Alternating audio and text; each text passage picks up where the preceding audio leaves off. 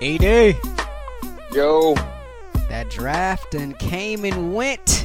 It's time to talk about it. Yeah, buddy. Yes. No more maybes. I like it. I like it. Yes, sir. This is the Believe in 49ers podcast presented by Bet Online AG. He is Super Bowl champion Eric Davis.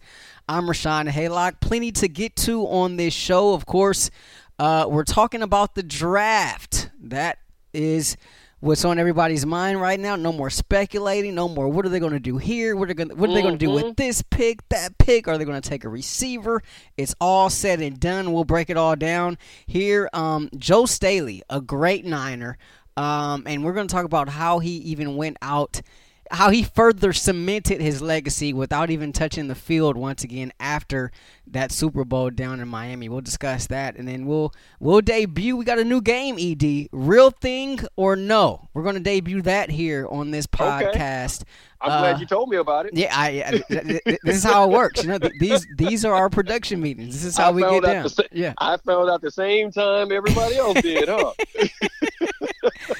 So we're going to get into that as well. But first, let's talk about the draft. Okay. So Niners, going into last Thursday, all the talk, right? Niners, all right, you got 13 and you got 31. What are you going to do? John Lynch trades down from 13 to 14, acquires a little bit more draft capital, and then moves up from 31 to 25. Let's give me your synopsis. Well, let's take it one by one. They go from 13 to 14 with Tampa Bay. What was your thought about that move and how that played out? Well, first of all, remember we had this talk on the last pod. Are they going to take a wide receiver at 13? And I think I said no. And I think you said yes. Yeah, I thought if Ruggs was there, but he was gone. And I thought, I'll give you that. You said you thought if Ruggs was there, and I said, you know what? I thought they were going. Let's see if they stick to the philosophy, and their philosophy is big guys, and I thought they'd go big guys. So when they moved down, you move down, and you obtain more draft capital, but you only move one spot, and then you get Kinlaw, who is a guy that we had already targeted would be perfect to come in to replace Defoe. And well, let me stop saying it because I don't like when people compare. It's not a replacement of Defoe. It's a replacement of the production. He's not Defoe. I don't expect him to be Defoe. I do expect him to be productive. So I was cool with that.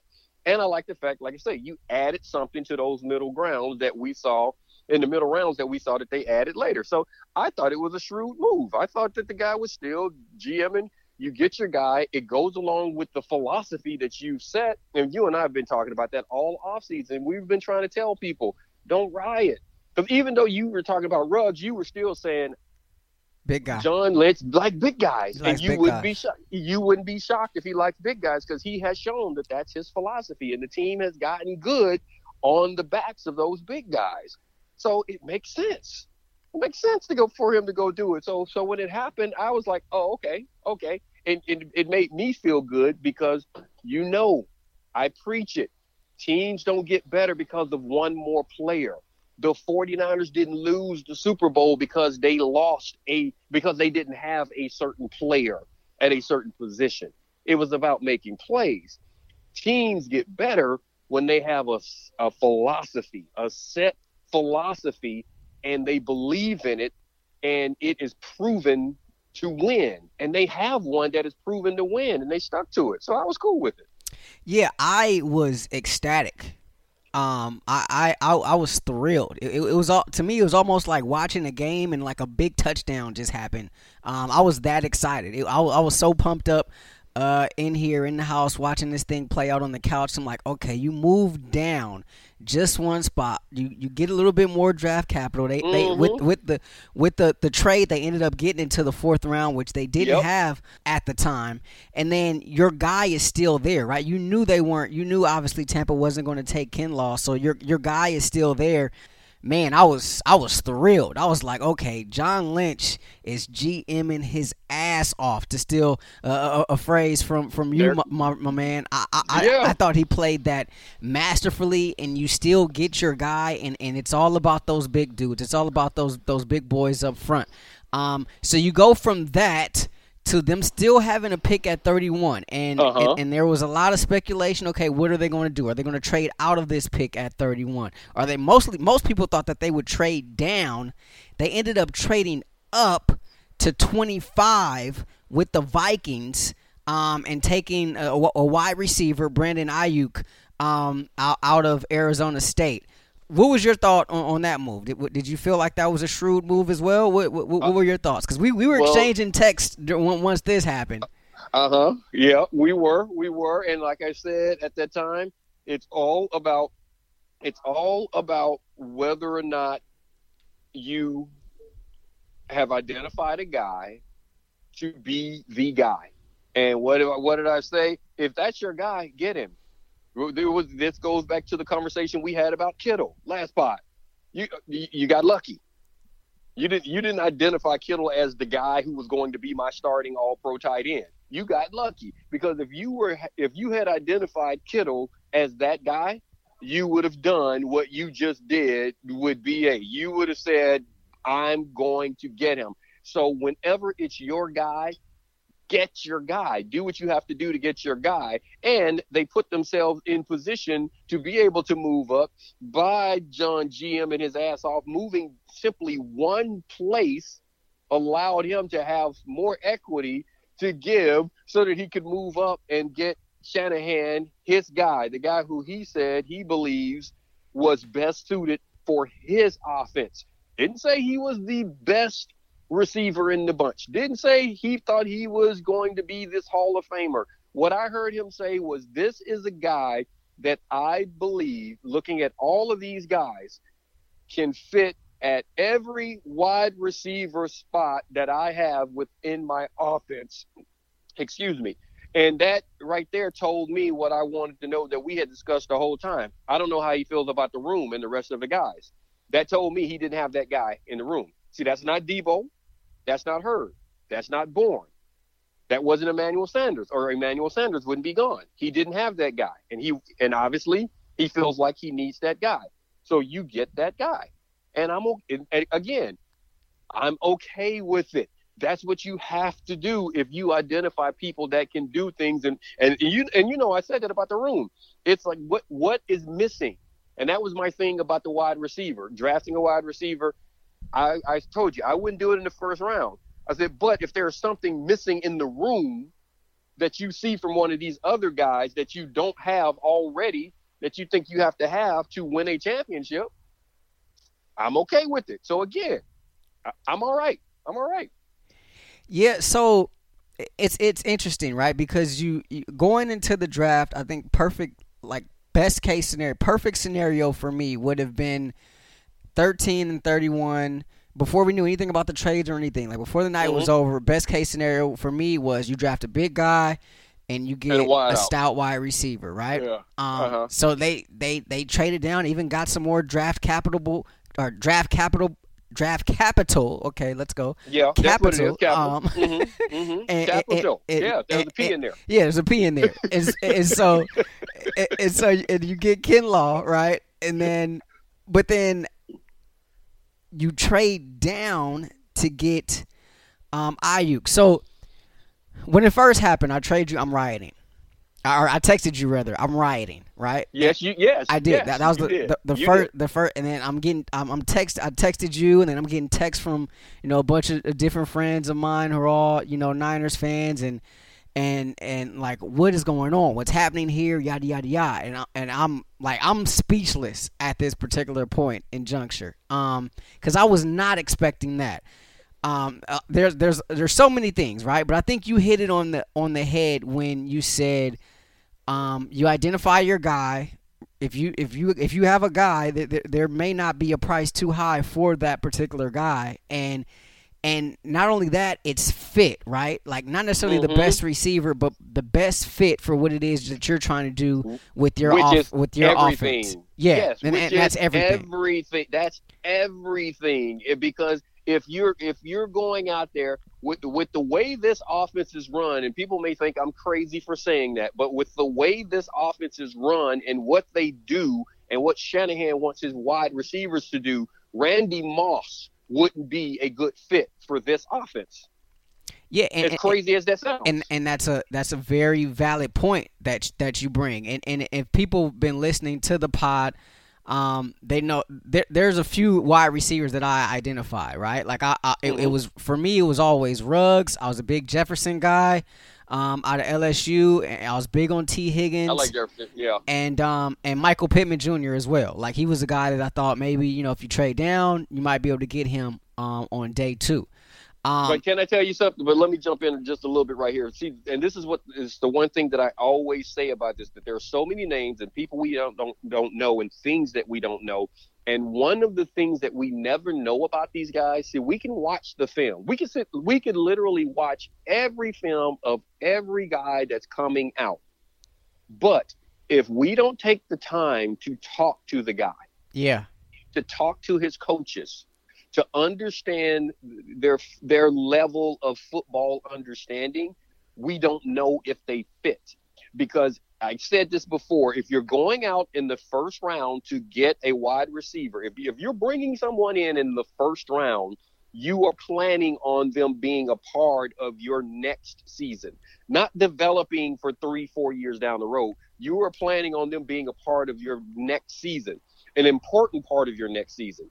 And the Niners next season, they are trying to win a championship. Absolutely. So you're trying to find a receiver that has an understanding of what it is you're trying to do if you're getting one.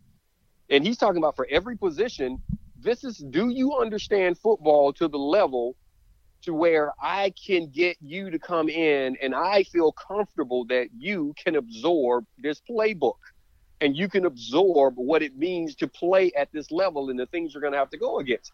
We don't know that if we don't talk to the guys. So that's why I always say we have to wait and see, because it goes beyond raw talent, because the most talented player in the world is no good if he doesn't understand the playbook. Yeah, and also going back to the whole trusting the front office, right?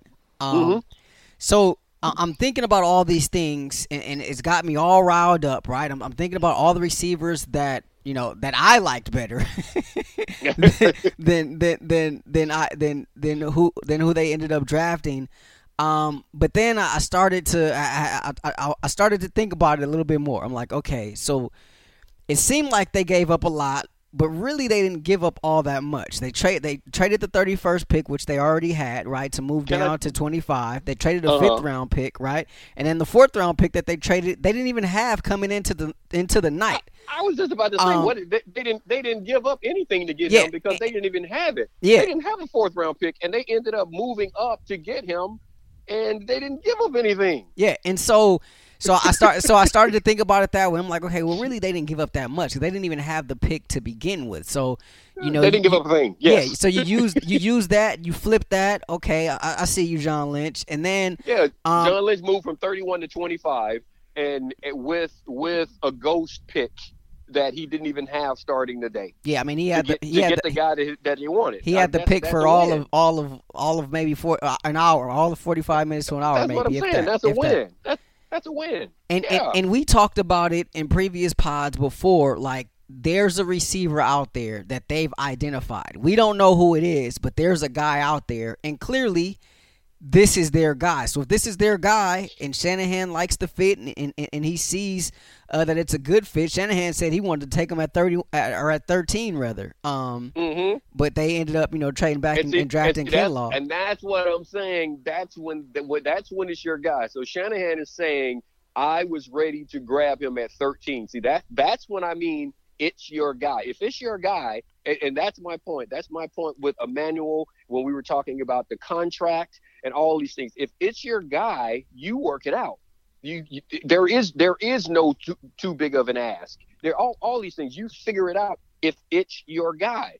You find a way to get the deal done. You draft this person and you move back. Now you can't pass on Kinlaw right there, and I'm glad that John didn't let him do what he felt like doing, because Kinlaw would have been gone. Yeah, he would have been gone. He wouldn't have been there at 31 or 25. That's John GMing his ass off again because he did it the correct way. But yes, it's someone that he identified that we didn't know about, which is why we try to tell everybody, stay calm, stop listening to all the Mel Kipers and Stephen A's and all this stuff, because guys, that's what they don't do. They actually never interview the players. They don't talk to the coaches. They all try to act like they talk to these GMs because they've interviewed them. They don't talk to these GMs. John Lynch is not talking to Mel Kiper about what he's going to do. He's not. He's not going to do that. He's not going to tell them. He's not. He's just simply not going to do it, because he knows that they are going to go and tell someone. And then guess what? You don't get Kinlaw. You don't get BA. That's what happens. So you can't do it that way. Yeah, so they end up getting BA with the 25th pick in the draft.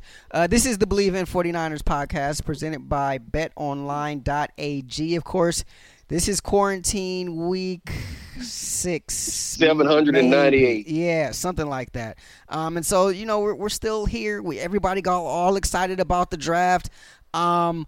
And, it was great for all of us to be able to watch and to have something to be able to engage in, since we don't have any sporting events. But, while you're waiting this thing out at home with us, you can still have some fun betting at betonline.ag. No NBA, no NHL, no MLB. They're saying maybe they'll come back in July. Who knows?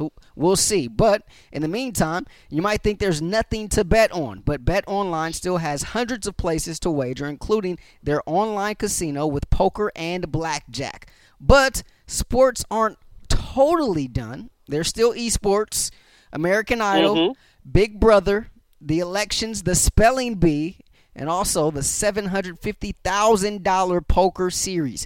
They're still fun to be had, so go to betonline.ag and use the promo code MyPod100 to receive your welcome bonus on your first deposit. Again, that's betonline.ag and use the promo code MyPod100. BetOnline, your online wagering experts. Talking about esports, there was a Celebrity Madden tournament. Snoop Dogg made it all the way to the finals, but I think he lost to, I think it was Hollywood Brown. He lost to Hollywood Brown from the Ravens. Okay. It's so funny. I was looking at Twitter, and a lot of people were saying, with the second round pick, the Niners take Dee Ford, and I just kept hearing you say that over again. You've been telling us that for a long time. At the 63, yes, that's right. And then the 2020 draft, pick number 63 is Dee Ford. Come on, guys. There's who on the board at that time? Just think about it that way. What player on the board at number 63 was better? Do you believe will be better this coming season than Dee Ford will be for the Niners? Yeah, right now. I'd say nobody. Thank you. I don't care about 3 years from now. Dee Ford may not be here 3-4 years from now. Yeah. I don't care. All I know is he's here right now. He may not be here the following season. He's here right now, and there is no one. And that's the thing. That's how you have to look at it. That's when people freak out about these draft picks and draft equity, and you can't do that. It was like, dude, a draft pick is a maybe. Dee Ford, I know who he is. I know how he is going to cause. He's a problem, and I can get that problem for a number 2. I can give Pro Bowl level play. Right? Come on. That's what people just got to you got to get out of your fields and stop listening to these people that sit here and analyze this stuff and talk about it who don't really get it, and just trust your front office. Trust them. Yeah. And so we talked about the trades. We thought Goodwin or Breida or both could be gone. Turns out they both were traded during this draft. And a pick that they got for Matt Breida, they ended up drafting offensive lineman Colton McKivitz out of West Virginia. And McKivitz is a guy they took in the 5th round. They think he can play multiple positions. Along that offensive line. So that is a big coup. And then later on, they took Charlie Warner, tight end out of Georgia, who fits that blocking tight end mold. Yep. They say they may be able to use him a little bit in the passing game, but really he's a blocking tight end. And which you need in this offense. Yeah, and so that was the 6th round pick, and then they took a receiver with the 7th round pick, Jawan Jennings, 6'3" wide receiver out of Tennessee. Who has a special teams defensive mentality, which will give him an opportunity to make the roster. Yeah. Definitely. He's a tough guy. He did a lot of things. He's kind of in that Debo mode, right? He played in the slot. He was a wildcat quarterback at times, played some running back. He was a quarterback in high school, so he can throw it a little bit. So he's a guy that maybe can do some things if he's able to stick around and make this team, but he can be a viable weapon for Kyle Shanahan in this offense. Overall, you gotta like what they did. I was a little surprised that they didn't take a corner, but when you look at it at the times they were up, I think they made the right play. I think Warner was actually an excellent draft pick. And when they got down to that 7th round, Jennings still on the board. There weren't really any viable corners there, in my opinion. Well, we talked about this, Radio. We talked about the fact that they'll tell you how they feel about the rooms. Yeah. And that's just it. And we thought about it with Jimmy coming back. And, my whole thing is like Sherm didn't forget how to play. I would like for Sherm to move to safety, but I was like, if he doesn't, I'm okay. Sherm didn't forget how to play. Sherm's long speed is not the same. Sherm in the playoffs, you saw a couple in the Green Bay game, you saw it in the Super Bowl. We saw it. We saw a couple guys run past him. That is going to happen. I also saw Sherm have a Pro Bowl season. Mm-hmm.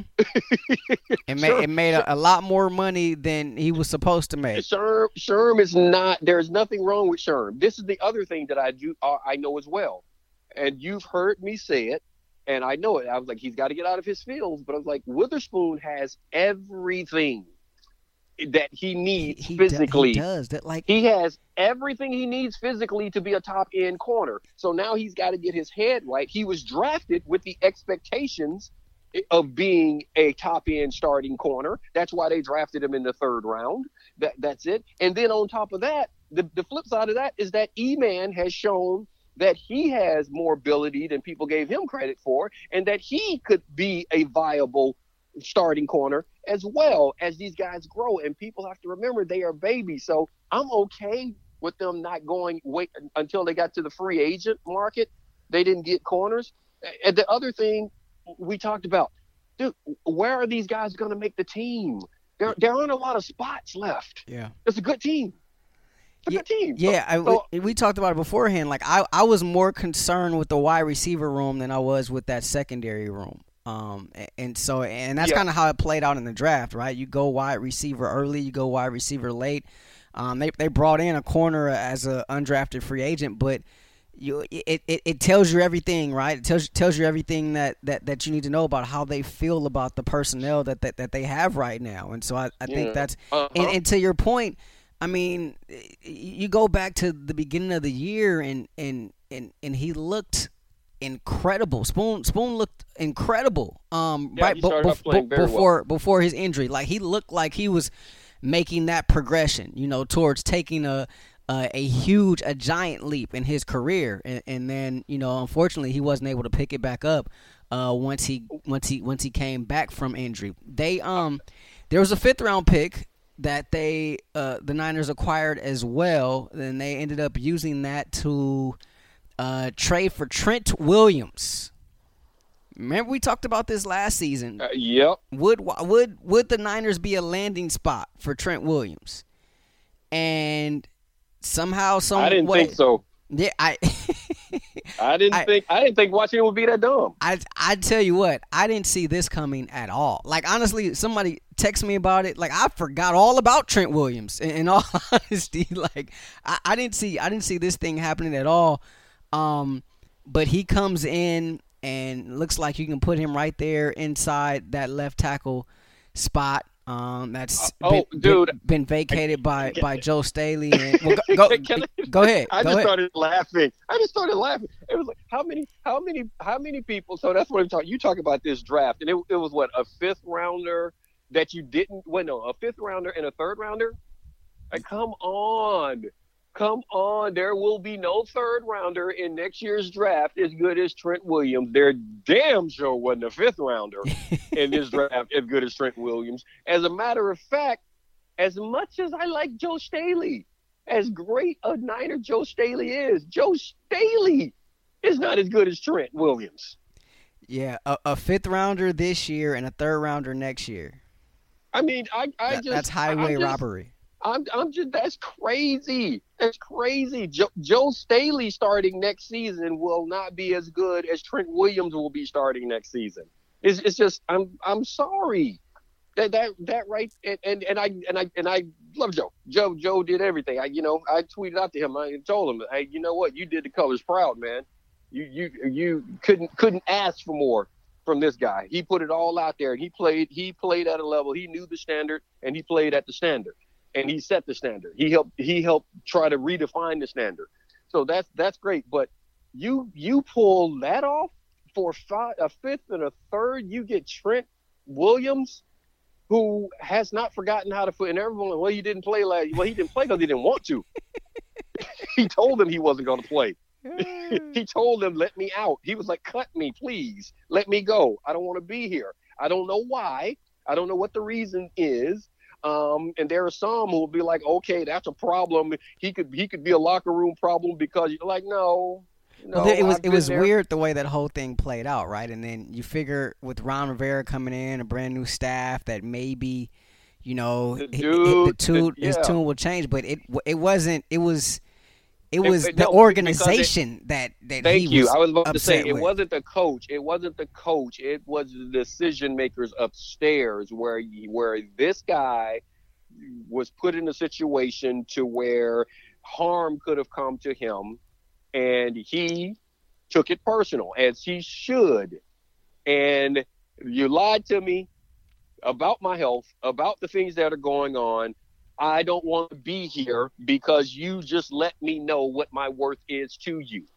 And I want to go. So they should have let him go. And they should have let him go sooner because they could have gotten a lot more out of it. Because it got to a point to where it got so ugly that people were like, there is no reason to give you more than a fifth. Yeah. Because when all of this first went down, when he walked upstairs and told them that he wanted to go, they could have gotten a king's ransom for Trent Williams. They could have easily. I mean, you could have gotten a 1, maybe a couple of 2s, at least a 1 and a 3, easily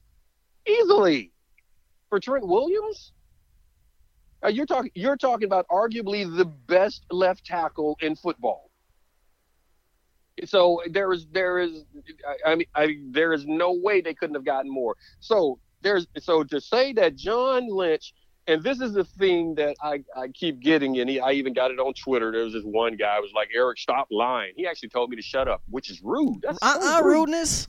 It's so rude. I'm like, who tells people to shut up? I'm like, God, I didn't even realize people still did that. I mean, like, shut up. Yeah, that's an expression that I thought stopped like in the late 80s. But anyway. Or elementary school. But something like that. Twitter muscles, man, I tell you.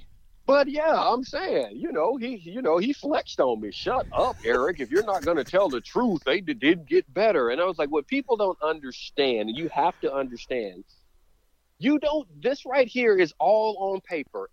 No team got better. For some reason, everybody put Tampa Bay into the Super Bowl. Wait, Tampa's not making the Super Bowl? Tampa Bay got better on paper because you upgraded your quarterback. Okay. So I get it. You went from Jameis to Tom Brady. So now, they are the best team in the world. They got better on paper. Everyone can get better on paper. And this is the thing. And see, it's such a tremendous jump for the Tampa Bay Buccaneers. Why? Because you were a bad team, and now you're thinking you have this quarterback. So the belief is that the quarterback play is so much better that you got better. So I can see it. I can visualize it. Well, the Niners They didn't get better. And I see all these reporters. Well, all they really did was replace guys. All they really did is possibly replace production. So you draft BA, and that's really just replacing Emmanuel Sanders. Yeah. You draft Kinlaw, and you're really just replacing Defoe. You didn't really get better. You're just replacing production. You're absolutely right. You're damn right. That's how you sustain the level of play. You have to replace the production. You're not, the Niners didn't lose the Super Bowl, and I said it 1,000 times leading up to this draft. I've said it 1,000 times after the draft. The Niners didn't lose the Super Bowl because they were missing a player. They lost the Super Bowl because the players, the high-end players that they had, didn't make enough plays when it mattered. They are good enough. I said this before when they were like, what do the Niners need? The Niners don't need anything. They don't need anything. They've already addressed all of their needs, and they have a good locker room. So now, how do you sustain it? That's John Lynch's job. That's what we've been talking about. Him GMing his ass off. How do I sustain it? I'm losing my starting left tackle, the best lineman on my team. A fifth and a third to replace that and keep this party rolling. Boom, I'll do it. Okay, I lost Emmanuel Sanders. Let me talk to my coach. Who do you think can come in and give us some of that production? I got a guy that I think can play every position. I've identified a guy that I think can come across the board. Boom, let's grab him. Okay, Defoe. Okay. Whew, we know what Defoe has done. We love this guy. We're talking about, I mean, he's walking around with the C on his chest. We know what he's doing. So how do we do this? All right. So and I know it's going to cost us 20-something million. We can't do that. We can't do that. But I got to get that production back. So I see this dude out here he's raw, but he is moving human beings around. This Kinlaw kid, he is just throwing grown men all over the place. I like that. And you know what? With that money that I didn't give the Defoe, how about we bring Jimmy Ward back? And you know what? Since I'm going to keep some of that money in my pocket, I'll be able to take care of Kittle next year. Yeah. See, this is what people don't look at. This is what you have to do to sustain it. So this is the thing. So when you're like, the Niners didn't get better, you know what? The Niners didn't need to get better. They're already good. What they needed to do is maintain this level of talent.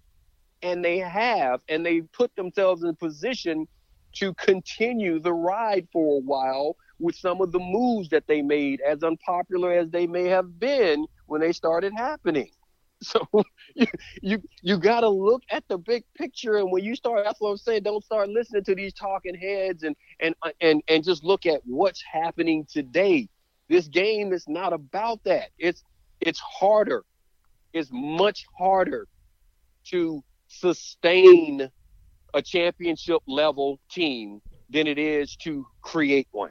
That's why you see so many teams jump up there for 1 year and then they're back to the bottom. Yeah, I mean it become the sustained success is what's difficult about this whole thing. It's the hardest thing. It's much harder to sustain success in the locker room than it is because like I said, good teams are going to lose good players. You're going to lose the Defoes. But what can you do? Which ones do you keep? Which ones can you afford to keep? Which ones are easier to replace? And you and I talked about it. It's easier to replace a big, mean dude in the middle. It is. You can find them. Just like that's how I feel about corners and wide receivers. And look what we just did. You found someone that the coach loves. You can find these guys. There are some things that you gotta identify your quarterback, and you gotta get that. There are some things that you can't do, and even like with a Kittle, it's hard to find a really good tight end. Yeah, it's hard. I mean, look around the league, right? I mean, how many really good tight ends really are there? Good? Think about it. Yes, I mean, all the time they always talk about this next guy. I mean, Vance, what was his name? What the Niners guy? What Vance McDonald? Yes, he was supposed to be the next one. It's hard to find one, and you will get a guy that'll make a play here and there. But you don't get the Kelceys and the Kittles. It's hard. I mean, Jimmy Graham was supposed to be Antonio Gates, and Jimmy Graham had a couple of good years. He ain't Gates. Yeah, Austin Hooper just cashed in free agency. Yes. But, yeah, I mean, he's a good one, but I don't really remember people he's talking about him until this offseason, to be perfectly honest. Yeah, he's not Kelsey. He's not Kittle. At least not in the light that they're talking about him now. Yes. Very, very interesting. But I think to be able to get a guy like Trent Williams with a 5th-round pick. Dude, that's just stupid. I laughed. I laughed so hard when I saw it. When I heard that, I didn't even think it was real. I just started laughing. I couldn't believe it. Yeah, it's. I mean, I'm laughing right now when I think about it. Yeah, Trent Williams plays for the Niners. I was crazy. Texting with a buddy of mine, Adam Maya, who's a writer, and he was saying, man, like they were kind of fortunate to come out on top, but they certainly played their cards very, very well. Did John Lynch and the Niners, and to be able to get that sort of a talent to come to the Bay on the heels of advancing to a Super Bowl and then losing your cornerstone left tackle. Yes. I mean that is huge. Speaking of Joe, we're going to get into some Joe Staley discussion in just a little bit. We'll step aside right now. Now a word from our sponsors. Angie's List is now Angie, and caring for your home just got easier. Whether you need help with routine maintenance or a dream remodel, Angie makes it easy to see reviews, compare quotes, and connect with top local pros who can get the job done right. Plus, you can see upfront pricing and instantly book hundreds of projects. No phone tag, just the work you need done at a time that works for you. Angie's got your to-do list covered from start to finish. Book your next home project today at Angie.com. That's ANGI.com. All right, ED. So Joe Staley, part of that great draft class, 2007, it was Staley, it was Patrick Willis, Deshaun Golson, Terrell Brown, a part of that class as well. And Staley. That was a good class. Yeah, it was a good class. I like those guys. Those guys brought the colors back to where they are always supposed to be.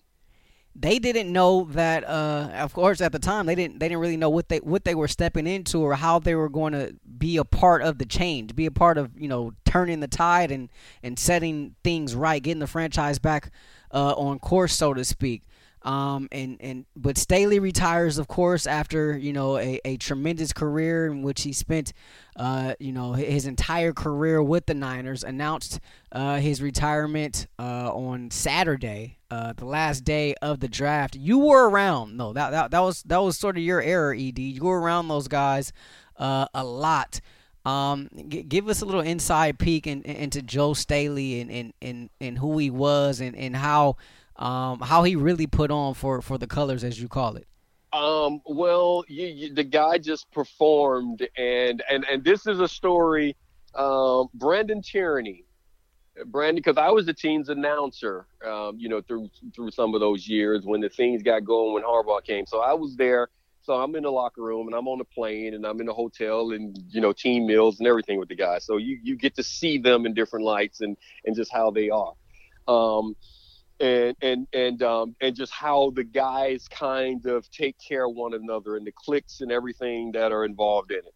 But Brandon Tierney, I saw this and he put a little bit of it out on Twitter. So we were doing, how when you're doing radio, we had to show up in the Bay. We were at 95.7 The Game. We were doing our show, PM Drive, and we go to the playoffs that started. Sharks, man. I tell everybody, hockey. Come awesome. on, man. It's playoff awesome. hockey. Playoff hockey. Yeah, there's nothing like it. Especially in the tank.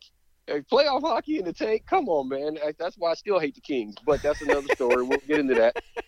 So we'll get into that later. I was actually at a later date. celebrating those titles, but it's okay. Yeah, you were. You were. And you know what? And I hate you too. I hate you for that. But and that's real. That's real. That's real hatred. One thing I do think they don't teach enough of is hatred in sports. Hatred is they don't. It's kind of gone away. In the rest of the world, in the rest of life, that's a bad thing. But in sports, I'm supposed to hate your colors. Yeah. I loved it. Yeah. I loved it when I went on the road and you hated me and I hated you. You hated my colors and all. That's how it's supposed to be. It should be. Little Johnny should not get a participation award. Little Johnny needs to know that he's not good enough. And guess what? My boy just kicked his butt. So that's how. And little Johnny needs to get better. If he wants to win, get better. That's how I feel about it. That's a real thing. But so we were at the tank and we were doing a remote before the hockey game, and you know, a lot of those Niners, they're big hockey fans. And before the game started, we're out. We're doing our remote. We just finished. We just finished up because the game is about to start, and Alex Smith and Joe Staley walks by.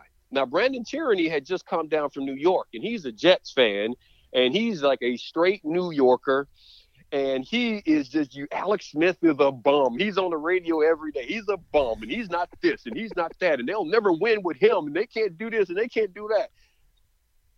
Joe is his protector. Yeah. Joe obviously took this personally. And when Joe walked up and saw Brandon Tierney, because this is stuff he's saying in the Bay on the airways every single day. This is all he's talking about, how this guy is, you know, Alex is a bum. Alex is this.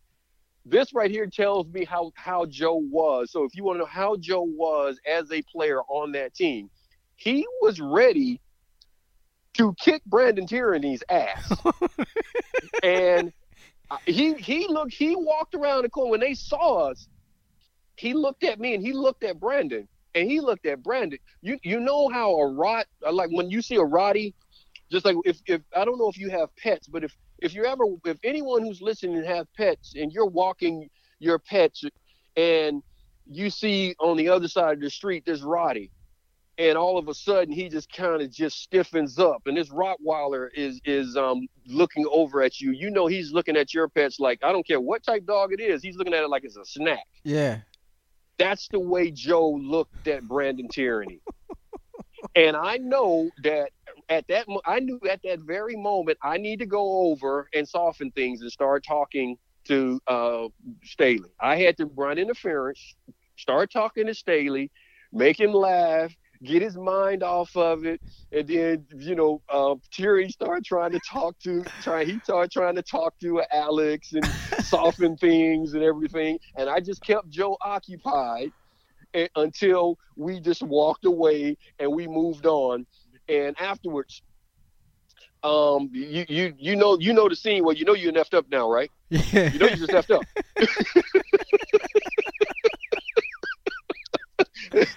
I basically told Brandon, I said, I just saved your life, right? and he was like, thank you very much, because he sensed it as well. So that's what I'm saying. That was Joe Staley. The colors mattered. His teammates mattered. He was there for them. He was going to give his all. He was going to show up with his work hat and his lunch pail, and he was going to put in a full day's work every single time, no matter what, unless his body failed him. Because I always say, you got to play hurt. You can't play injured. That's the thing. A football player has to play hurt. If you're injured, you're injured. If your body fails, it fails, and it's going to happen in this game. If Joe's body didn't fail, he didn't complain about the hurt. He came out like that Roddy, ready to protect his clan all the time. That's what I saw in Joe Staley, and that's why his boys love it. That's why he played that way for the fans. That's why you see the love coming from the Frank Gores and everyone else around. This dude, he played the game the way it was supposed to be played, and the guys that were there in the trenches with him, they respect it and they love him for it. Yeah, 13 seasons as a Niner. This past season, he played just 7 games, just the third time in his career. He's played less than 10 games. But for his career, he played an entire season. I mean, he's an Iron Man of sorts. From 2011 to 2015, he did not miss a game. And that was just, was that 5, 6, 7, 8 seasons he played all 16 games. So he was certainly a guy that's a long stretch. I'm trying to see how long a stretch that I have with not missing a game. Yeah, he was. That's a long stretch. He was in there. And 6-time All-Pro, 6-time Pro Bowler. He certainly did his thing. And on the way out, he left a parting gift of sorts in Trent Williams. And thank you. I will. I know we've been giving a lot of heap and praise on John Lynch, but I'm going to give Joe Staley an assist on this one. Okay. Because I think I know where you're going. Keep going. The timing of this, right? He could have easily announced his retirement, months ago, right? Weeks ago. But the timing of it, right? Right after the acquisition of Trent Williams from the Redskins. Because remember, Twitter was going crazy. Oh, wow, we're going to have Joe Staley and Trent Williams. No one's going to get past this line. Yada, yada, yada. And people were just going wild and crazy. And then a couple hours later, Staley comes out with the official announcement of his retirement. Remember, we talked about it on this pod last week that we thought he was going to come back. And sure enough, he's not, obviously. Yeah. But can I tell you something that happened during the week? Someone asked me something about the time being off, and because of the pandemic and guys not being around. And this was a question that someone asked me when I was doing an interview with the group down in New Orleans for the Saints. But they asked me about it, and they said with the time being off and what's happening with Joe, they said just think about it from your aspect. They said if you know that you have more time right now, it said would it make you more likely to want to come back or to walk away? And I said, you know what? And I was like, that's a tough one, because you get yourself in a situation now where you're starting to think about it, because you're going to spend more time not doing football. It's more time now just training, and you don't know the thing about football. It's almost like a preview to what that next part of your life is going to be, right? Yes. And football players are very cyclical creatures. We know that, okay, this is our season. This is our downtime. This is our training time. This is our preseason. You know what I'm saying? And it goes in cycles, and it goes that way forever. That's how it was for me from the time I was in the 3rd, 4th grade until I was 34 years old. And then when that stopped, when I decided to stop, it was like, oh, this is so weird. Because I'm telling you, my first 2-3 years out, I was training the same way I was training when I was playing. Wow. Because that's what I'd always done. I mean, I was still backpedaling and running sprints and lifting weights and, and doing all the crazy stuff that I did. Because that's what I knew. Because I was just, you were just trained to do it that way. So I said that I was just like, you know what, you're starting, like you said, this is a precursor on retirement, and you start to do this and like, wait a minute, this might not be that bad. I'm hanging around my family. Guess what? Especially if you like your family. Yeah. I used to mess with guys about that all the time. Like, we'd be over there. I'm like, dude, I just got here. Because guys would be like, let's play chess. I remember Mike Mentor used to do that all the time. Man, let's play some chess. I'm like, Mike, it's not my fault you don't like your family. and he laughed. Like, I was like, dude, I have been here. I was like, I got here at 6:30 this morning. It is 5:30. I am going home. I was like, I don't need to stay around here and play chess with you. I was like, I want to go home. He was like, oh man, we can play one game. They're like, you just want to get. They just you don't run your house. I was like I said, don't get mad at me because you don't like your family. You don't want to go home. So that's what I'm saying. So Staley likes his family. You want to be there. You start hanging around them. It makes it tough, man. When what did I tell you before? Remember me saying this? I don't know if you call this an ism or not, but remember I said when you start talking about retirement, yeah, a part of you has already retired, because ball players think that they are invincible. I quoted you on Twitter. Someone mentioned that, or someone talked about they were talking about Staley, and yeah, that was my answer to them just the other night. We were tweeting, and I quoted you as saying that, if someone starts thinking about it, then that means they there. I told you to see the thing about it as a ball player. You think you are invincible, like nothing. You are Teflon coated. Nothing is going to bother you. You are going to get there. It all slides off. It bounces off. There's nothing that can happen. I'm invincible. and you don't think about the next thing. There are so many people who are like what's next? It's like you get caught up into what you're doing. I mean, you are enthralled in playing the game. That is your next thing. That's all you're thinking about. The next play, the next day, the next seat, just getting better. That's all you're thinking about. When you start talking about what's next and thinking about what's next, that focus is starting to leave. And when that focus starts to leave, it's hard to play football when you're not all in, man. It's hard. Because what did I just say about Joe? He showed up. He was there to protect. He played hurt. If his body didn't fail, he was there. I can compartmentalize the pain. I can compartmentalize the anger. I don't even have to like you to play for you. All the disagreements, that has nothing. We're going to put that on the shelf because I'm going to go out here and do this. Guess what happens when you start thinking about retiring? Man, I ain't doing this for that dude. You know what? This coach right here, man, this coach is getting on my nerves. Yeah. It's like, you know what? My back hurts. Like, I ain't got time for this. Not today. Not the way my back feels. I mean, it's almost like you check out, right? Like people working their regular jobs. Like, you know what I mean? Like, you check out sometime. If you check out, then, you know, that effort, that enthusiasm, it's not going to be as great as it was, you know, previously. Yeah, because you start to think about real life things because you're just a human. You actually are a human being, and you stop viewing yourself as a superhero.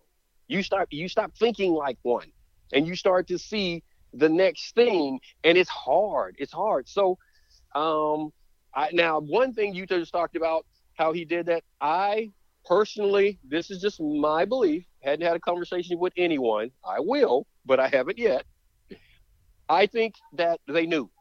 I think that John Lynch and Kyle Shanahan already knew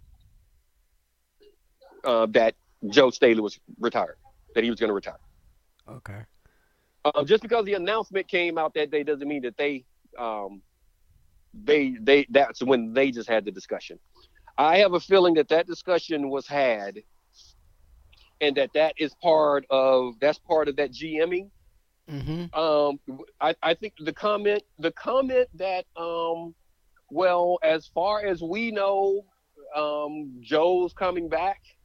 I didn't say he's not retiring. I didn't say he told us he's retiring. I didn't say anything other than, as far as we know, you know, he's coming back. I didn't say he was coming back to play. He may be coming back to the front office. He may be coming back to coach. But all I know, he's coming back. See, I think that was some GMing right there. I don't think they went into this draft. Blind to the fact that they needed a starting left tackle. That's all I'm going to say on that. And again, I'm tipping my glass to John Lynch for GMing his ass off for not letting anyone know. That their great job of not letting that information get out of the building, because you don't have Trent Williams if that's the case. The Redskins, that's the first time I've said that in so long, and that slipped out. I don't like saying that. Washington would not have allowed him to get away for a fifth and a third, knowing that you don't have a left tackle. What do you think on that? I think he certainly bamboozled Washington, and obviously Joe Staley had a part in it, and he left the Niners some great parting gifts after an illustrious career. And I love how you say parting gifts. I think everybody was all in on it. I think that was his last great act as a Niner. What Joe Staley did and kind of putting it off, because we were just talking about it, and John Lynch had that availability right before the draft, and he talked about Defoe's the first time he had talked since the Defoe trade, and he was getting ready for the draft, and I don't want to tip my hand, this, that, and the other. As far as we know, Joe Staley, we talked to Joe, he's down in San Diego, he's working out, he's getting ready, less than a week later, here comes the retirement 2 hours after the trade has been announced. So I definitely think the Niners may have gotten over on Washington. That brings us To real thing or no? Okay, here we go. This is the new game. This is the new game. This is the new game. We may do this from time to time. Okay. And this is sticking with kind of what we were just talking. This first question is, at least I got about 5 questions, and either I'll ask you and you'll say you'll say. Now wait a minute. So now let me get the rules of this, because people, this is what he does to me. Like you say, you guys are a part of our production meeting. Is this actually like a real thing? Like it's happening, facts, I could look it up. So you're saying, so when you say it's a real thing, it's a real thing. I may not have heard of it, but it's a real thing. Well, no, it's your opinion. So I'll make a statement, and you'll tell me whether it's a real thing or no, or whether it's a real thing or not a real thing. Okay, in my opinion. Yeah, in your opinion. Okay, so it's really not a real thing. It's just my opinion. Yeah, but it's a real thing as far as this show goes. I can win this game. Yeah. Okay. No, there's no points to be earned in this one. No points. Okay. No points. Okay. So we were just talking about the Joe Staley thing and how we thought John Lynch may have gotten over on Washington. John Lynch may have to pay for this when it comes to his dealings with other teams around the league for maybe getting by on Washington. Is this a real thing or no? No. Why not? John Lynch, because most other teams know that there are some bad front offices out there, and they make bad decisions, and that's not. You don't get upset. If anything, you're gonna give him an attaboy when you see him, and like, man, I wish I could have pulled that off and got Trenton Williams for that. Like, dude, how did you do that? It's like getting DeAndre Hopkins for a 7th round pick or whatever you got him for. It's like you don't go and say, man, y'all fleeced them. You go to Arizona looking at their front office like, my boy, what's up with that? That's what happens. If you remember the people in these positions, understand this about pro sports, especially football, maybe more so than any other sport. The people in charge are alphas. They are alphas. If you are a GM, if you are a president, if you are a head coach, if you are a player, you're dealing with alphas. So that's the thing about it.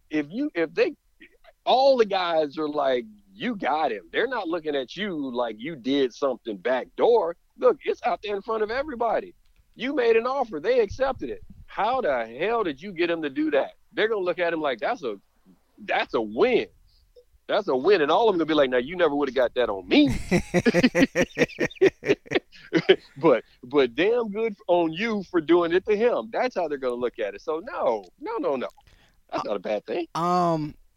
Yeah, I don't think I would say it's not a real thing. I think John Lynch, like you said, he will get maybe applauded by some of the other front office folks around the league. Also, I get this feeling that there's a lot of people around the league that maybe don't care too much for that Washington franchise and the way they do things. That's just my thought. I don't have any facts behind that or anything or to support it. I think that's true. That's a lot of people that think there are a lot of people who think it's a bad organization.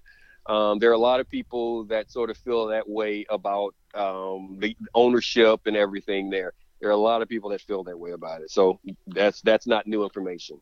I had forgot about this, but right after the trade happened, one of my buddies texted me about this and kind of jogged my memory.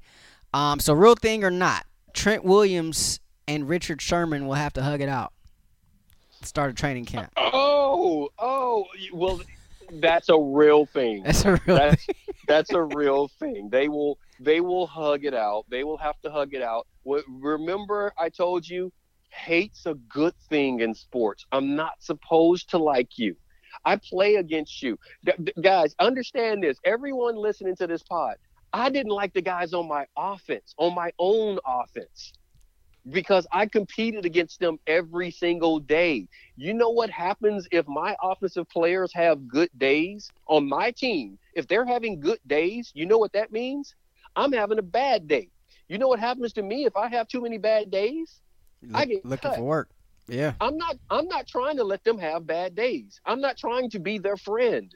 I'm not that's it. So are you my boys? Are we hanging out trying to win? Do I want to see you ball out on Sunday? Yes. Am I trying to get you fired on Wednesday, Thursday, Friday? Yes. That's how it is. So now let's take that to another team, other colors. I don't like you. I don't know you. Well, I do know you because there's not that many of us, and we hang out. Some of us we even hang out in the off season and train and stuff like that. But when we're playing, you're a nameless, faceless object. You're a number. Yeah. Period. And that's all I'm trying to do. And so that's a real thing. They're going to have to hug it out because that was real. That was real emotion. That was real emotion. So those of you that don't know, I want to say 2013 playoffs. It was Seattle against Washington. Seahawks win, and Richard Sherman, you know, he's never shy for words, right? So he had some things to say after the game, kind of got in Trent Williams' face, and then Williams put hands on him. And so they he put a hand on him, a big one too. Smack. What did the 5 fingers say to the face? That's exactly what it's and so I mean, yeah, Rich Sherm, you know, he tweeted, you know, saying, you know, I'm gonna need a rematch, yada yada yada, you know, after the trade went down, just kind of joking with him. But this is a real thing. Like they'll like hug it out. They're gonna have to, you know, they'll hug it out. I don't think this is going. They're not. This isn't. It's not a real thing in the sense that, you know, some people are worried, like, oh my gosh, like these guys better get along. Like, no, not in that sense. But I mean, they'll hug it out and everything will be fine. And they're all gonna go. They're all here for one goal, and that's to take 6. So. And now also understand this. These guys have been around one another because you're talking about 2 perennial Pro Bowlers. Yeah. So it's not like they haven't spent time around one another. It's not like they haven't been in the same locker room. They've been on the same sideline. They're both. So think about it. They've been on the same Pro Bowl teams and all of these things. So they've been together. They've done all of this. But that's I say that to say, you know, somewhat jokingly though. But yeah, they're gonna hug it out because now. That's it. It's no different than Richard Sherman coming to the 49ers. Absolutely. You remember, guys, you guys listening, remember how much you all hated him? How crazy you guys were telling me I was when I was like, Sherm, come. Remember when the day Sherm was released, I was like, come. I was texting him. I was tweeting him. I was like, put on number 25 for the Niners. I was like, put it on. It's time for somebody to put on that number and bring me a championship. That's what I was saying. And everybody was like, oh, he did, it's it, and Sherman, and he's this, and he's a butthole, and he's like, shut up. I'm going back to the 80s like the guy got on me. Shut up. So that's a part of it. So, yes, so you keep going with your game, man. I'm talking to you. Right. Keep going. Real thing or not, Trent Williams is going to have to knock the rust off. Oh, well, yeah, real thing. But so will every other football player. Nobody's playing. It's right now. It's the off season, and everyone is out training. Trent's training. That's it. So it would be different if the season was going on and he jumped out there, a la Joe Staley, Clowney. Remember? Yeah, I mean that was his first game back. Yeah, that was a real thing. That's what happens. You see what I'm saying? But right now, look, nobody's playing football. Everyone's training. So will he have to knock the rust off just like every other veteran? But he's going to come back. No, he doesn't have to make up for football games past. It's just getting ready for the next season. So it's a push. It's a push. He doesn't have to catch up because he's going to start at the same time everyone else does. Yeah, I think this is definitely a real thing. I think this is something that, well, at least I haven't heard as much. So wait a minute. Wait a minute. Hold on. You said, is it a real thing that he's going to have to knock off the rust? Yeah. I said real thing. No. It's not a real thing. It's not a real thing. It's not a real thing. No, he won't have to knock off the rust because he's in the same position all the other players are in right now. Well, I think it's a real thing. Okay. I haven't really heard too many people talk about this as much. I know you said you've been hearing it. He missed an entire year, and so that's a little alarming. But it wasn't by injury. It was more so by choice. Like he pretty much told him, "I'm not playing for you anymore." And so.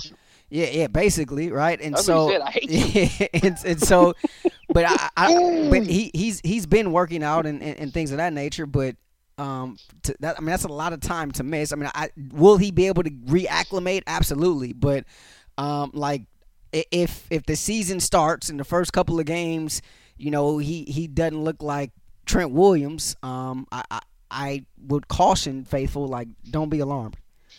I thoroughly think he's going to look like Trent Williams when the season starts. As I really? said, Okay. As I said, it's not like he's he right now he will start playing football the same time every other football player starts playing football, because last season has nothing to do with it. He's going to come back out, and it's a training thing. I'm going to say this. This is coming from someone. I lost my entire second year to injury. I got hurt with a minute and something left in the second game of the season. In a game we were winning by 3 scores.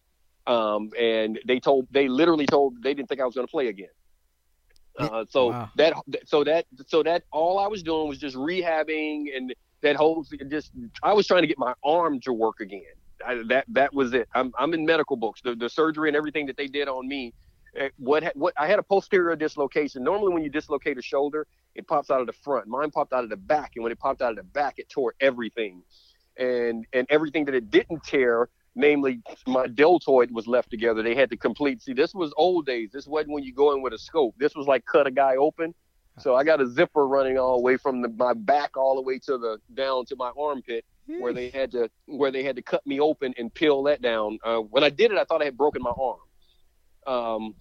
I thought, because I had a big knot. When the trainer came out, Lindsey came out, and I was like, Lindsey. He was like, "What's wrong, E?" And I said, "Lindsey," I said, "I broke my damn arm." And he reached under my shoulder pads, and he was like, "Yeah, you broke your arm," because I had this big lump, and it looked like my arm had, like it was, the bone had popped out. And what we found out later, when I saw the film of the surgery, so they went in and they started doing stuff, and they were talking about it, and the doctors were all talking. Dr. Fenton and Dr. Dillingham. He was in there talking, and they were in there. They were cutting open. They, just doing their medical talk. We're putting an incision here, and we're doing this, and then we're coming up, and we're looking at this, and then all of a sudden it was like, oh hell, damn, what is this? And I saw the picture because they had a camera in there, inside of me, and so imagine a drumstick. Like the chicken, like a drumstick, and someone has eaten all the meat off of it. Yeah. So where you should see muscle tissue, it was just like my bone of my arm just up, and there was just nothing there. It had all been blown off. Whew. So I got all kind of metal and everything. And you watched the video of that? So they had to put, so that I got like 5 anchors. So they had to cut off. I got like a half inch of my that came in another surgery, but at the end of it, I ended up with like they drilled these anchors into the bone. Wait, can you walk through a metal detector? Like, so that serious question. I have set them off before. Yeah, I have set them off. I've literally had to show people my scar. I've had to do that, and I've had to take off my shirt and show them my scar before. So you want to be a pro football player, folks. But so I did that. So I ended up having, so they had to drill the metal into it and tie it, to reattach the muscle, because there was nowhere where the muscle should be attached to the bone. All of that had been blown off. So long story short, or long story shorter, so I spent that off season training. I mean, just trying to rehab, get my arm back, and just deal with that pain and learn how to use my arm again. So the next year, and remember, I was the starting left corner when I got hurt in that game too. In my second year, I got hurt. When I came back, my name, I literally saw it with my own eyes. My name was not even on the depth chart. I literally saw it. It was you know how you have like you got the depth charts and I don't know if you've ever walked into like one of the GM offices, but they have like everybody, like all the positions of every team and different color coded where the contracts are and everything. So you have every position like that. My name and you know on these boards, you've seen like where they'll keep the eraser or something. You have that tray. Mm-hmm. My name was sitting on that tray. On the tray. they didn't think I was going to be back. So with that being said, I was trying to get myself ready. The season moved on. Merton Hanks was playing. Merton Hanks he jumped in. I was hurt. Mert started playing corner and everything. I tell Merton, I mess with Mert all the time. I saved his career. I told Mert, if I had never come back, you would have had a very short career because you could not play corner. I mess with him all the time about that. Like you should be grateful that I dealt with that pain in rehab because you never ever would have been doing those dances. That's funny. But I came back. So we're talking about Trent Williams, not me. Yeah. We're talking about Trent Williams, not me. I came back. So I'm just trying to say firsthand experience. I did all of that, and he wasn't even injured. I was rehabbing. I was doing all of that coming back. The hard part was getting my body up to pace because my brain was accustomed to me moving a certain way and breathing a certain way from an endurance standpoint and all of these things. So you're trying to do it and your brain is telling you to take a step or do something and your body just won't respond. So I had to get that off season and get myself going and prepared to just get back to where I felt normal. Once I put myself through all of that and pushed myself like this isn't right. This isn't where I'm supposed to be. And this is weird. I pushed myself through all of that. When I hit training camp, I was me again. Wow. Because I pushed myself and I did all of that. And then when I got back out there, I was like, okay, this is how it's supposed to be because I trained myself to like, these are the things I am supposed to be doing. And that's what I'm saying. A coach is not going to push you. A coach is not going to make you do those things. So I had to do all of that. And when I got back out there, the expectations was that I couldn't do all of this stuff. And it was like, okay, soon put me back on the field. And as soon as you put me back on the field, wait a minute, he's doing what we thought he was doing, what he was doing before. And as a matter of fact, he may be doing some things better because that time off had given me a different perspective on the game. I completely viewed it was a horrible thing that I had to deal with, but it made me so much mentally tougher. Yeah, you see it from a different lens. To see how the game moves on and understand it as a business, to see things that at the time, you know, I'm the young guy from the small school that has gotten himself in the starting lineup and I'm moving forward. And guess what? The Reeboks and the Nikes and the Eastons at that time, all these guys that were trying to get into the league, they're coming here and giving me stuff. And you know, it's monogrammed with my number on it and all these things. And we want to sign you. And I literally saw these guys, those reps. I saw the Easton reps and the Nike reps. I saw them grab things out of my locker and give them to other guys that were playing. No. I saw it with my own eyes. That is terrible. No. That's professional sports. It taught me that the game, what did I tell you? You can love the game all you want. The game has no feels. The game doesn't love you back. So that's the thing about, you can love football as much as you want. Football doesn't care. Football only cares about what I told you. You know that this is one of my isms. It cares about commitment, consistency, results. That's football could care less if you love it. It's never going to love you back. It has no feelings for you. Cold-blooded. And I learned it. I saw it firsthand. They thought I was gone. They didn't even care.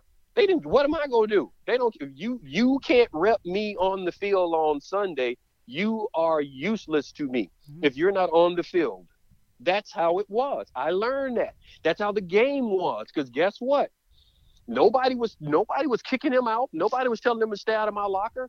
None of the coaches, none of the security, none of the GMs and administrators upstairs. I was useless. So back to Trent. Trent has gone. He's done all that stuff. So that's why I'm saying I don't think he's not even injured. Trent didn't play. Trent is going to come back. And now it's just training for the season. He's training like everybody else is right now. So when he hits training camp, day one of Niners camp is going to be day one of Niners camp for everybody. He's going to do the same training that everybody else is doing. So Trent Williams, that's the last thing I'm worried about. So I hope I didn't mess up your game with that story. No. You started it. Dude, we love story time. Just so you know, my shoulder hurts to this day. The worst pain I've ever felt in my life. It sounds like it. I can tell you right now, the absolute worst pain I ever felt in my life was not the actual injury. It was not the actual injury. The worst pain I've ever felt in my life is when I woke up from surgery. When I first woke up, because literally this is so. Also, guys, understand this is the life of a pro athlete. I woke up from surgery, not on my own. I woke up with the physical therapist moving my arm. Because as soon as I got out of surgery, they started moving the arm, moving it around and doing different things. And I opened my eyes. So imagine being in 9 hours of surgery with people putting your body back together that has been torn all apart. That sounds and they awful. have drilled, you have screws and bones, and they have grabbed muscles and sewn things in them and pulled them to reattach them into the bone because there's nowhere for the muscles of all fried and there's no more attachment. Like I said, it looked like someone had eaten the meat off a drumstick. So they had to recreate the attachment points on my arms. My arm won't remotely lift as high. My left arm doesn't go up as high as my right arm. They were moving my arm. That's the worst pain I've ever felt to this day. That's why other injuries, and I tell people all the time, pain is relative, hurt is relative. So it did help me because if I pulled a muscle, if I twisted an ankle, if I broke a finger or dislocated a finger or something like that, when I broke my hand, I had a compound fracture on my hand. I missed one play. My bone popped out of my hand. I missed one play. And I was mad. We were playing the Cowboys. I dropped an interception when I went back out on the field because I couldn't close my hand. Troy Aikman threw a ball and I broke on it. And when I broke in front of Mike, it hit my left hand, but my hand was broken, so I couldn't close my hand. And I can say all this because that pain, the broken hand, didn't feel close to the pain I felt when I woke up with them moving my arm from that surgery. So that's how all of this stuff works. So the same way, and I'm going to take this back to Trent, the same way you have those thoughts with the pain and you can compartmentalize and you can compare. Trent is going to do all of these things and he's going to compare his conditioning and his quickness and his movement and his technique to where it is when he's normally training. That's all he's doing right now. And he's going to be like, okay, I'm not ready, or I am ready. And then he's going to get himself, and he's a pro. He's a pro bowler. He's an all-pro. He's going to get himself ready to go and play the game the way he's always played it. And the only thing that's going to prevent him from ever doing that is his body failing him, which happens to all athletes at some point.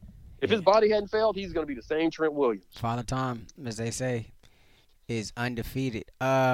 And he's got the familiarity with Shanahan too. Also, they were in Washington together. Yep. So he's gonna understand his verbiage. He's gonna understand the language that he's speaking. Yeah, all of that. Last two. Okay, I won't throw a story in this. The wide receiver room is complete. Is that a real thing or no? The wide receiver room, yes.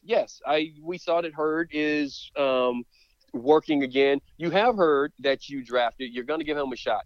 You just re-signed Bourne. You have Debo, who you know you're going to give more opportunities to. You just drafted BA. I don't see, and you got Big Boy from Tennessee.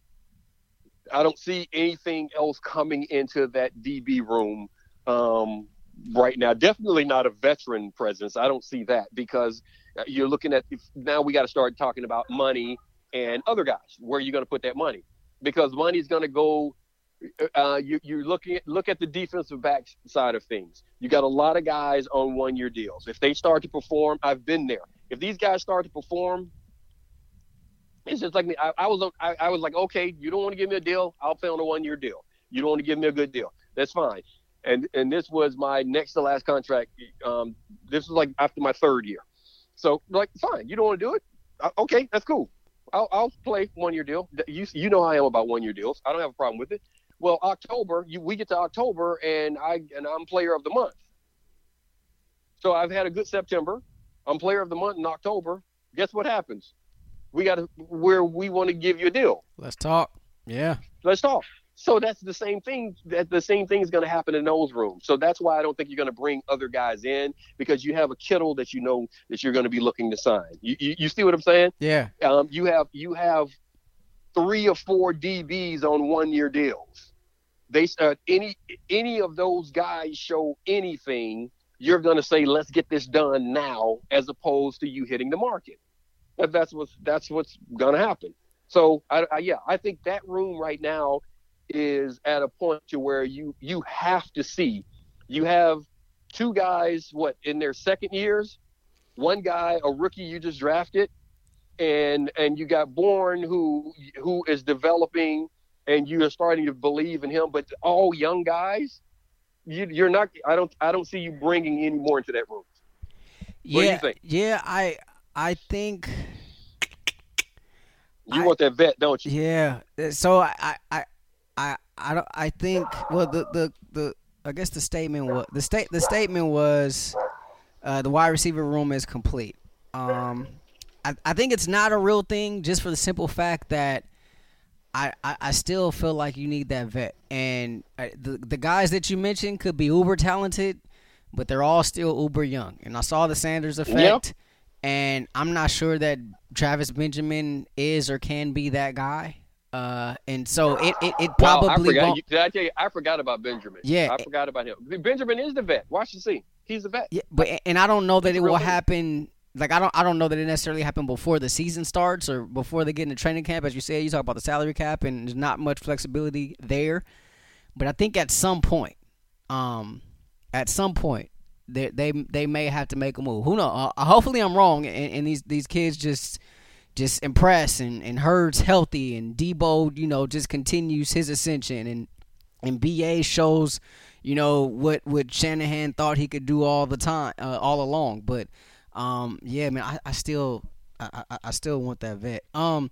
Last Okay. last one. The secondary they didn't address the secondary in the draft at all. Didn't touch it. The secondary is still a concern. Is that a real thing or no?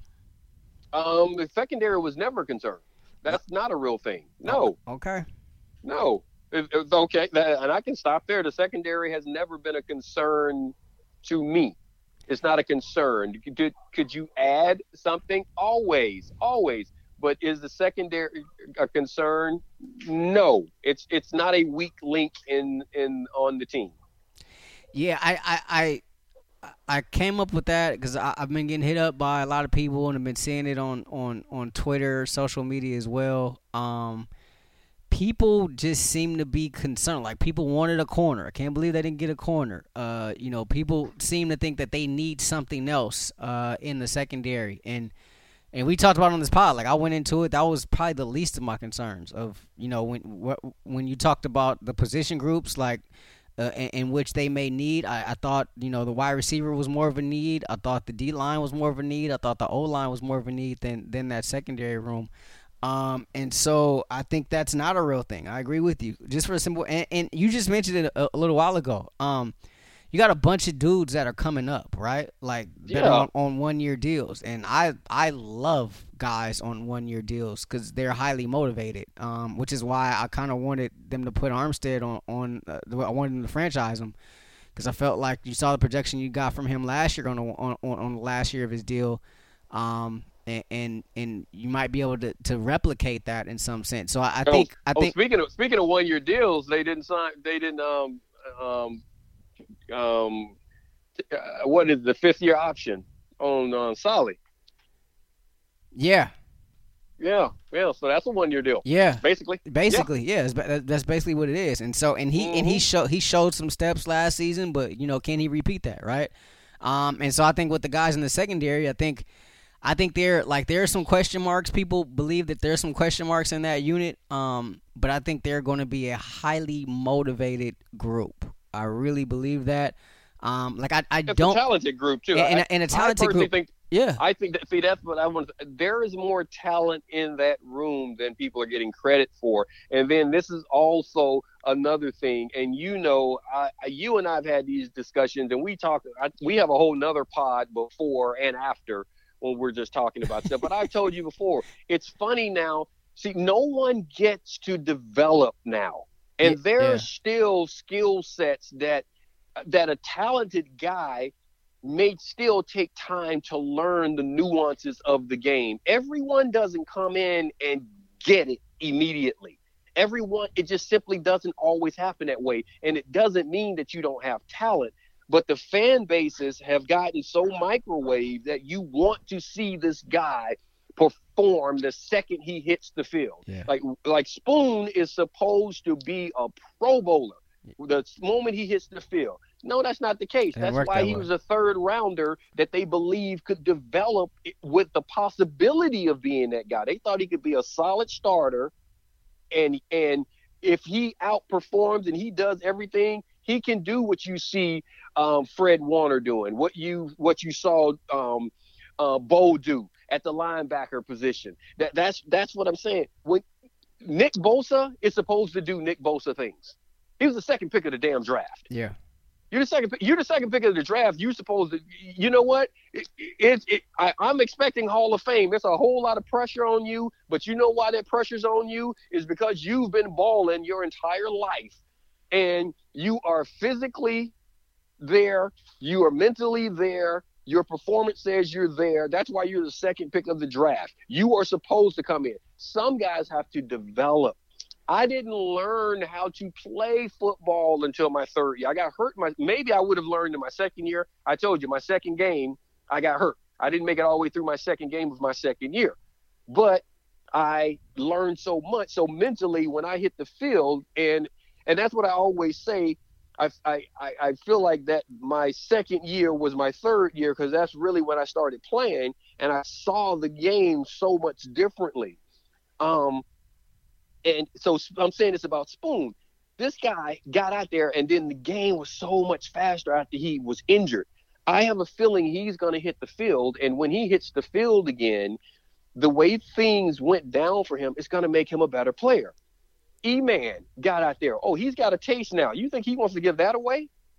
Yeah. Guess what? That battle, like that is going to be one of the best battles in all of camp. And the thing about it, guess what? They're not battling against one another. They're not battling each other. They're battling with themselves. It's about consistency. That's the thing. This is about can you raise the level of play and your consistency. Both of them will be doing that. And guess what happens if they both do that? The Niners secondary, you just got so much better. You got so much better. Because I'm telling you, the perfect scenario is for both of those guys to get so good that you can move Sherman off the corner. Yeah. I think the ceiling for this group is much higher than people are giving them credit for. Yes, it is. And so much higher. Yeah, and there's so much potential there. I think we saw it last year. And I know there are a couple plays here given up here and there. some of Every those. secondary Every gives up secondary plays. gives up those plays. I know people. Every secondary gives up plays. It's gonna happen. People will. You might not believe this, but if you go back and you look at the 1994 secondary that I was in, we were pretty good. Everybody in that secondary gave up a play that year. We all gave up a play. Okay. I mean, it's everybody football. gives up. It's football. It's football. Even Dion, I remember messing with him on the sideline. Like, you do realize Flipper just got you. and remember, it was still early mid-90s, so he did tell me to shut up. Oh man! But I mean, I was like, dude, happens. what was that? I was like, what was that, man? Like, what just happened there? What was that? He was like, shut up, man. And you know what? We laughed about it. I think the next series, one of us got an interception, and we moved on from there. Yeah. But it happens. These guys, let them develop. I'm okay. And this is the thing that I wanted to know. How do you feel about those players? Like I said before, we don't talk to them. We're not around them. I'm not around the team. I'm not the announcer. I wish, because I would know more about these players. But obviously they feel good about them, and I haven't said this before on anything else, any of our other pods, and I wanted to wait until after the draft because it's a very relevant point to me, and I think it'll be relevant to our listeners.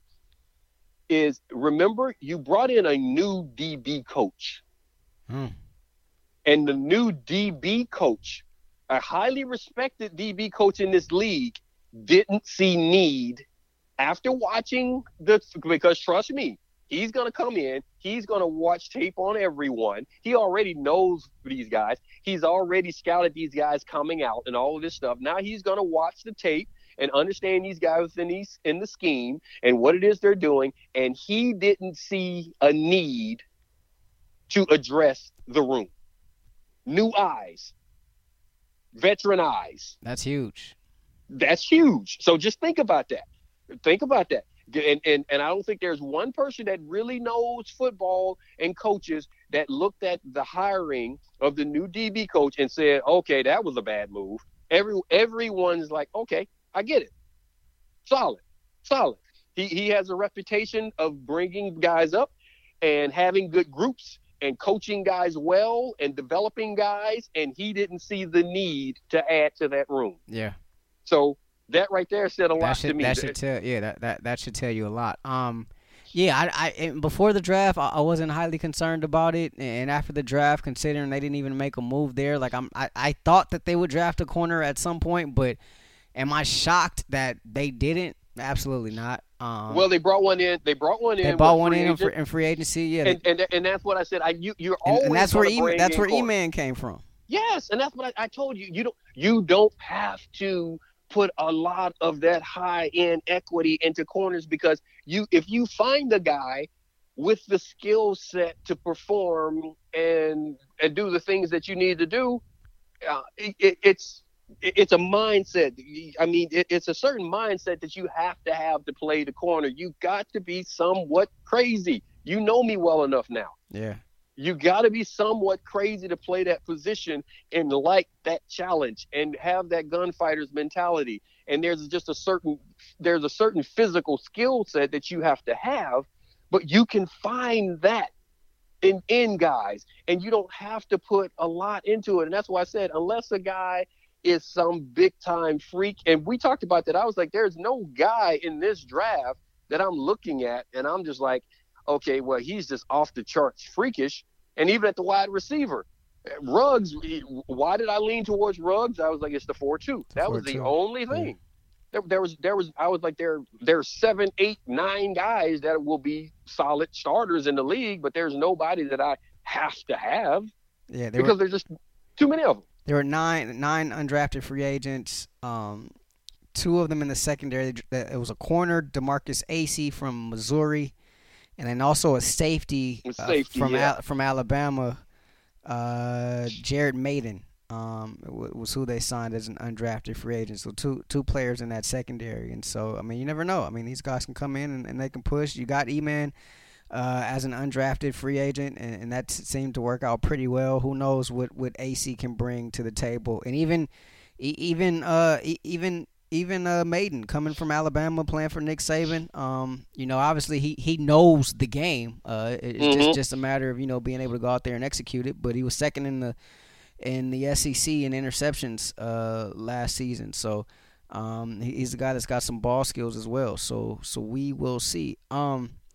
We salute Joe Staley. Obviously, he had a tremendous career in the colors, and even a major assist on the way out.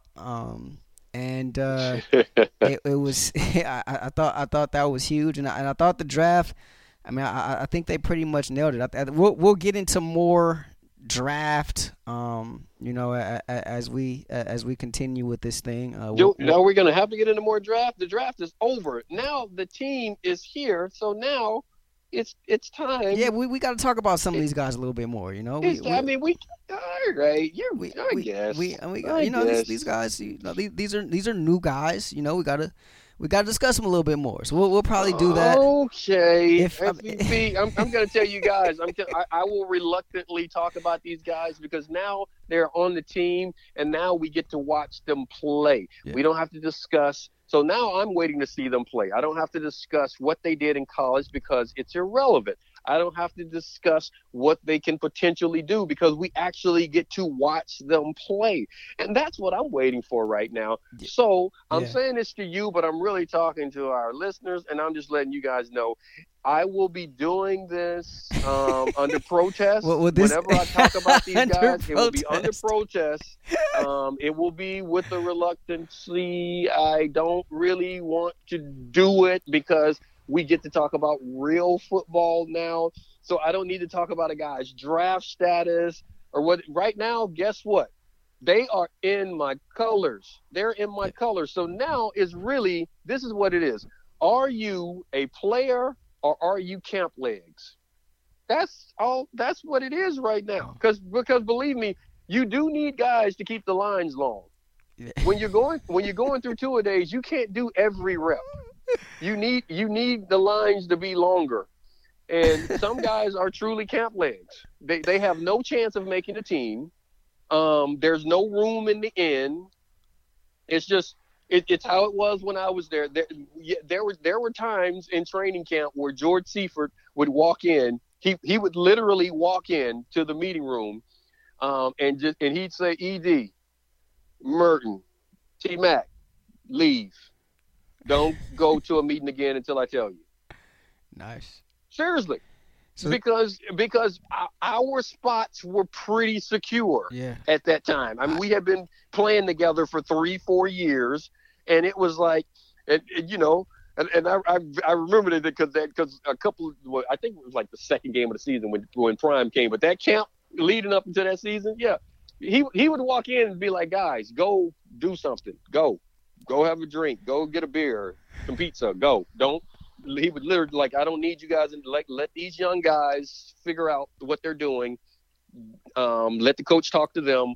He doesn't need to be talking about you guys." Yeah. So this might be our pre-production meeting that takes us on a different course for next week's show. So you guys just stay tuned. You just tune in, and we'll talk about something. We'll talk about something. That is.